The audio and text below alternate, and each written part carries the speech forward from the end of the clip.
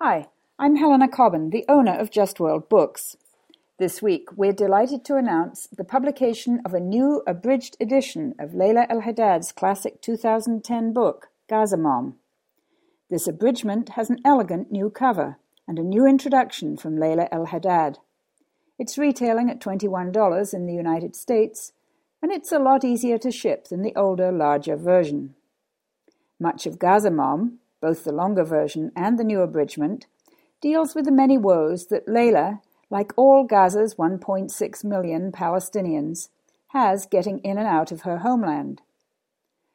Her husband, Yassin, is also a Palestinian, but he doesn't have the all-important Gaza Palestinian ID card since Israel still controls these and won't give them to the spouses of people who have them. So when Layla wants to travel back to her family's home in Gaza, she has to leave Yassin behind at their current residence in the United States. The only way that Gaza's Palestinians can travel into or out of Gaza is via the Rafah crossing into Egypt. These days, since the coup that the military launched in Egypt a few weeks ago, it is extremely hard for Gazans to get Egypt's permission to pass in or out of Gaza. Gaza's people are locked more tightly than ever into a space that feels like a massive open-air prison camp. Israel still controls everything that goes in or out of Gaza, goods as well as people. And ever since 2005, it has maintained a tight siege that has closed down Gaza's once humming small manufacturing sector nearly completely. To mark the publication of the new version of Layla's book, I asked Emily Kuhn, our fabulous summer intern here at Just World Books, to choose a couple of passages from the book to read for our podcast series. She chose two passages that Layla wrote at the end of 2006, during one of the very tiresome treks she made with her 2-year-old son Yusuf in tow, just to get back through Rafah into Gaza City. In the following excerpt, El-Haddad recounts the frustration and humiliation of waiting for the border to her home country to open, with no reliable information about when it might happen, all the while trying to explain what is going on to Yusuf, who is starting to realize what it really means to be Palestinian. The Border of Dispossession, Al-Arish, Egypt, November 21st, 2006. After returning from Doha on Sunday, my family and I drove off to the Egyptian border town of Al-Arish yesterday, a 5-hour drive from Cairo and a 30-minute drive from the Rafah crossing.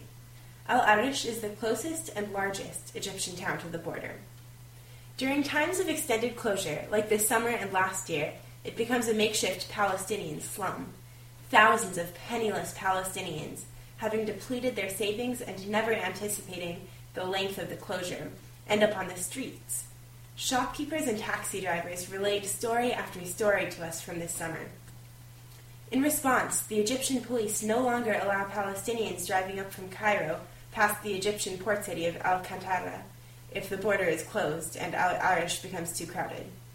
They turn it into a ghetto. That, and the Israelis didn't want them blowing up holes in the border again to get through, explained Ayman, a local broker.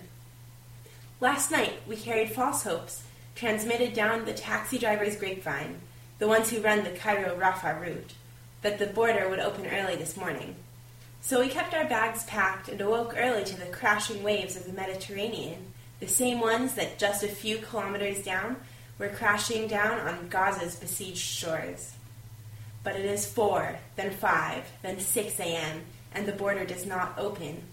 And my heart begins to twinge as I recall the last time I tried to cross Rafah, how I could not for 55 days of aloneness and displacement, during which Yusuf learned to lift himself up in the world and took his first fleeting steps in a land that was not ours.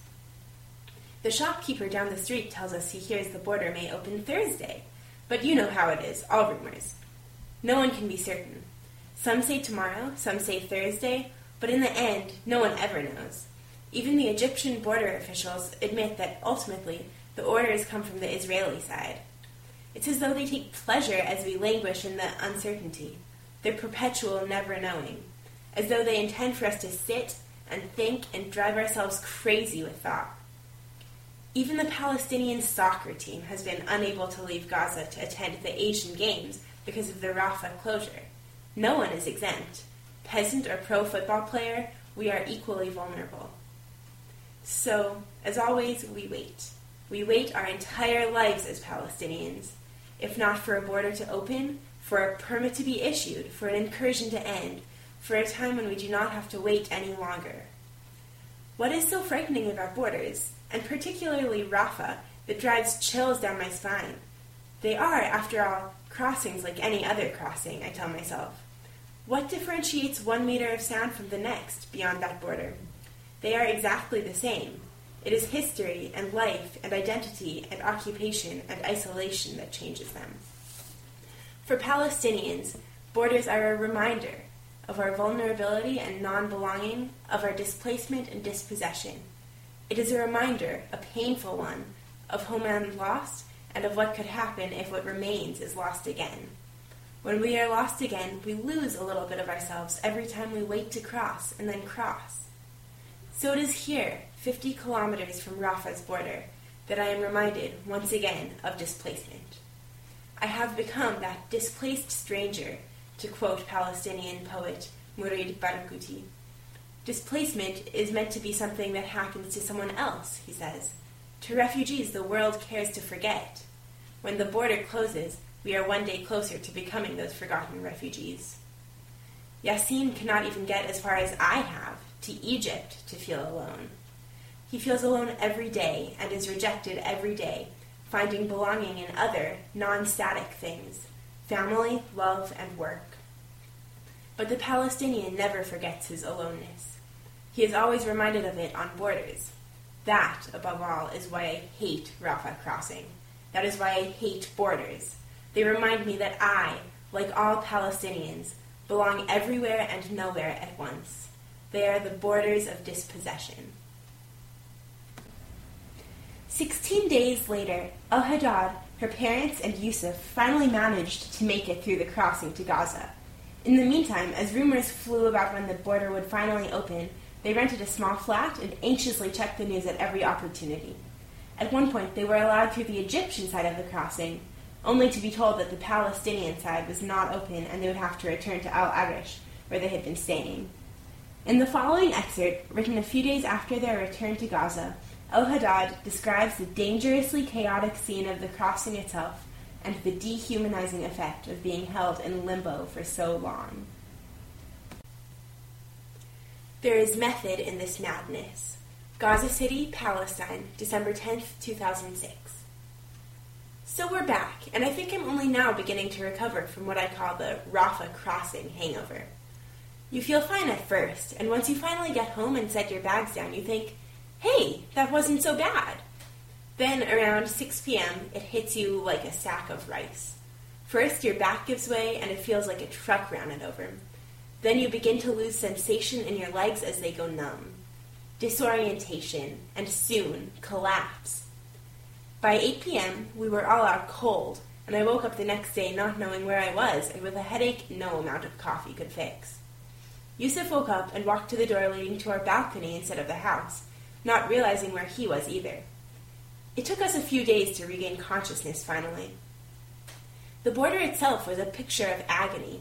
Because of the sheer numbers of people waiting to cross, the Egyptians had sectioned off the crowds via several roadblocks. Our final goal of making it into Gaza seemed formidable at 7 a.m.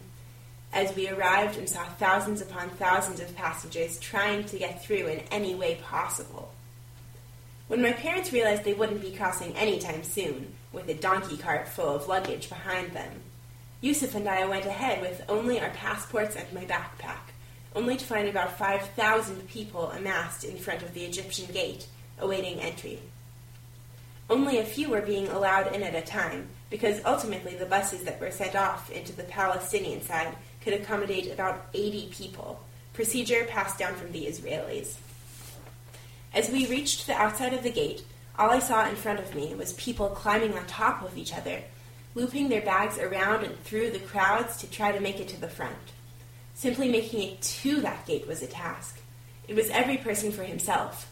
In the chaos, one woman forgot her daughter, about Yusuf's age, and I picked her up lest she be crushed under the thousands of legs. A few hours later, I made contact with my parents. They had miraculously made their way to the front while I remained in the back. With a lot of yelling and jostling, I managed to wind my way through the crowds to join them, and, of course, there was more waiting ahead. By the time we finally made it to the Palestinian side, it was about 1 p.m. We waited in the infamous bus for the Israelis to give the approval for us to pass. Apparently, the video monitoring extends to the outside of the terminal as well. Blue-berets EU monitors watched intently. I looked around at the faces of each of the people on our bus, including a man who had metal rods in his legs after his 5th leg operation in 3 years. I couldn't help but think how no one will realize what all of these people have been through, just to return to their homes. The crossings closed shortly after we made it across, and thousands remained stranded behind us. I looked back, feeling for 1 second I had abandoned them, not knowing what more I could do. I keep getting asked how it feels to be back. My first impression was feeling as if I were sucked into a black hole or vacuum. Very eerie going into a place that has methodically been turned into one of the world's most isolated. You feel sort of distant and displaced and unsettled. And of course, there is a mixture of exhilaration and relief and uncertainty. But you also feel accomplished, as though by merely being able to cross, you have exercised an act of awesome proportions, defying the far-reaching grip of the occupation in even the remotest and most seemingly insignificant of ways. I think the most disturbing and overwhelming feeling of all is having to come to grips with the realization that your life, and how you live that life, continue to be controlled wholly and absolutely by an occupier, and that its ability to deny you entry to your own home so abruptly, so arbitrarily, and yet so methodically, largely because of the acquiescence and complicity of the world, has become so accepted. That was Emily Kuhn, reading from pages 185 and 197 of Layla El-Haddad's book, Gaza Mom, Abridged Edition. You can buy the whole book from our website at www.justworldbooks.com. I'm Helena Cobban. Thank you for listening, and goodbye.